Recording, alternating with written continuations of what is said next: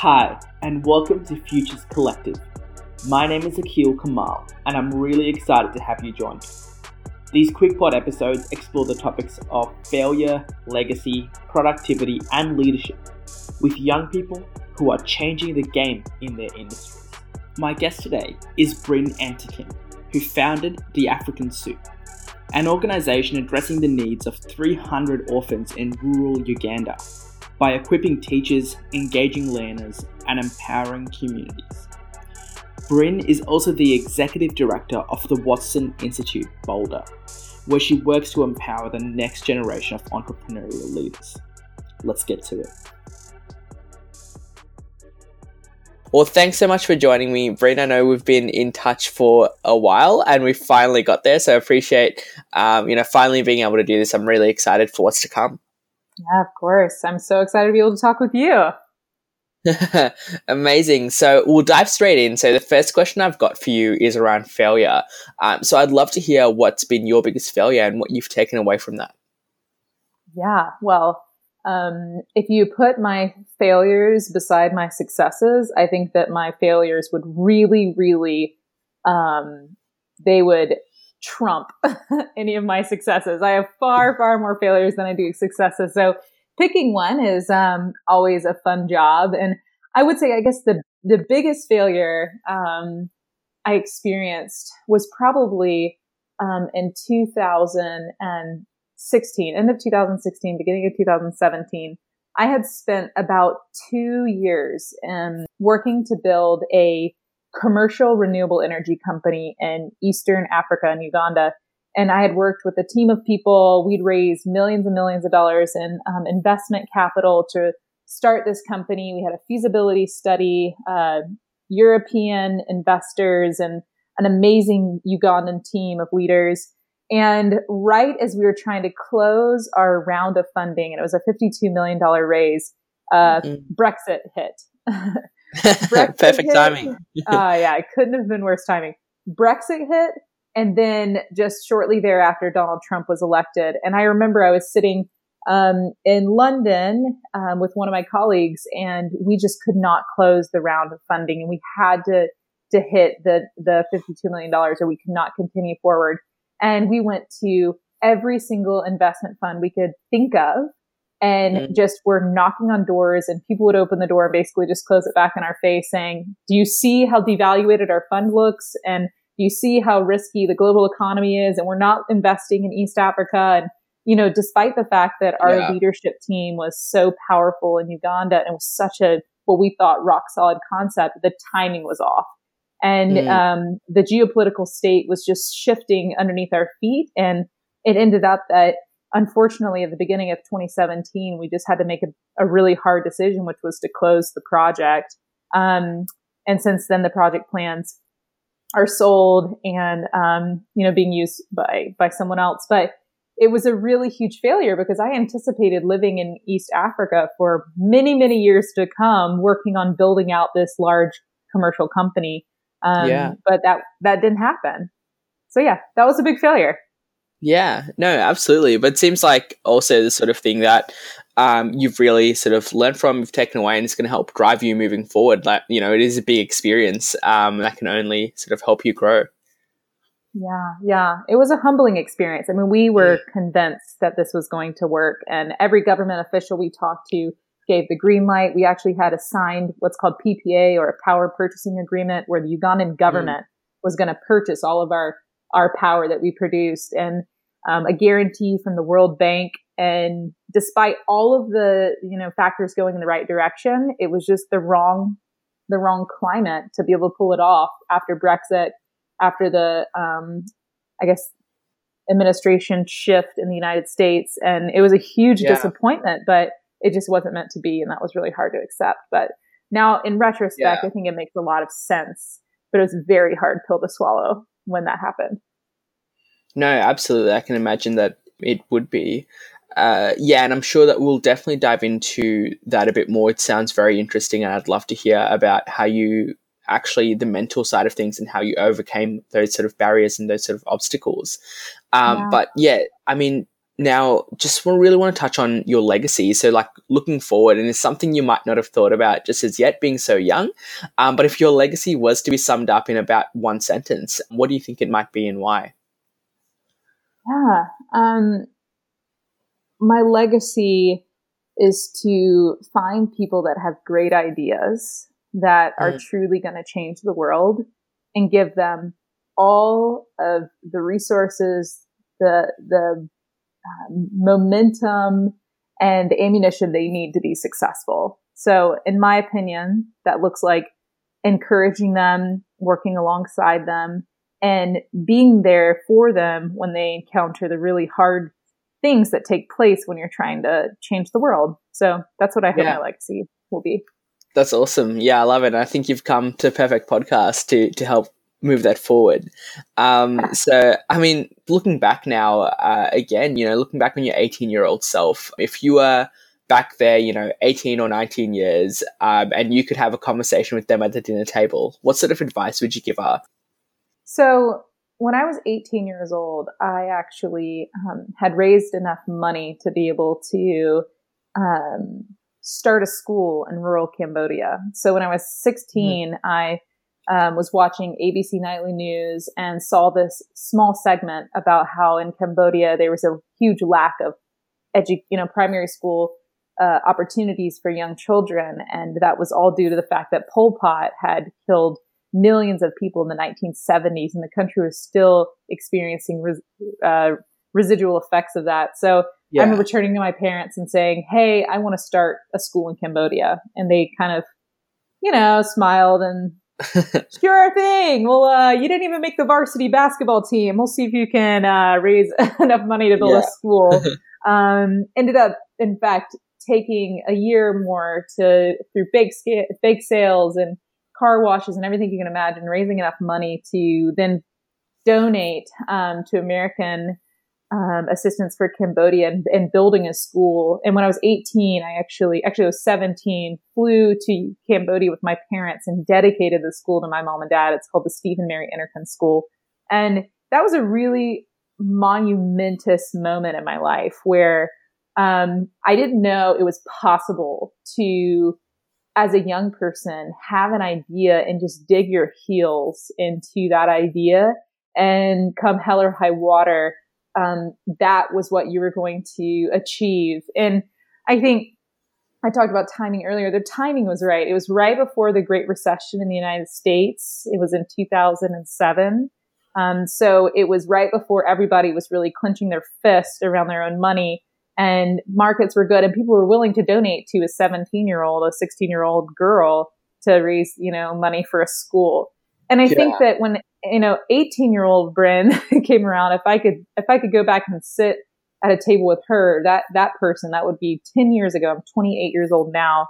I would just say, "Hey, Bryn, like, this isn't about you. Like, the timing was right. You had the right people on your team and people believed in you. But truth be told, like, it was the people that believed in you. It didn't have a whole lot to do with you being special or you being different or you being better." And I think after I was able to accomplish what felt like this big event of raising money and starting the school, I really thought this was me. Like, I did something extraordinary, but I did very little. It was the people around me that galvanized around me and for me. Yeah. And I think the advice I would give myself 10 years ago would be, hey, you be the person that helps bring ideas together and bring people together, and know that, like, you are there to help inspire people to believe more in themselves. But, like, ultimately, you are no better than anyone else, and you are, just trying to help the world be a little better.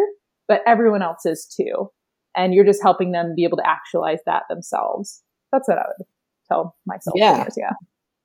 That's pretty awesome. I think I assume that, it would be pretty valuable if you were actually able to do that. Your younger self would found that extremely empowering and enlightening to be able to just sort of, in a way, lift that weight off your own shoulders and know that, you can have that impact without having to sort of take on the world yourself at the same time. Yeah. And I think there's such a healthy dose of humility that comes with being in the social change space, that we always think that people that are, say, the head of a hedge fund or investment bankers, they're really haughty people and they're really maybe egocentric or what have you. But humility, you can find the largest hedge fund manager can have the greatest level of humility, and someone that's trying to build a school is incredibly ego filled. And they're doing, the outcome looks different, but your heart is not, well aligned.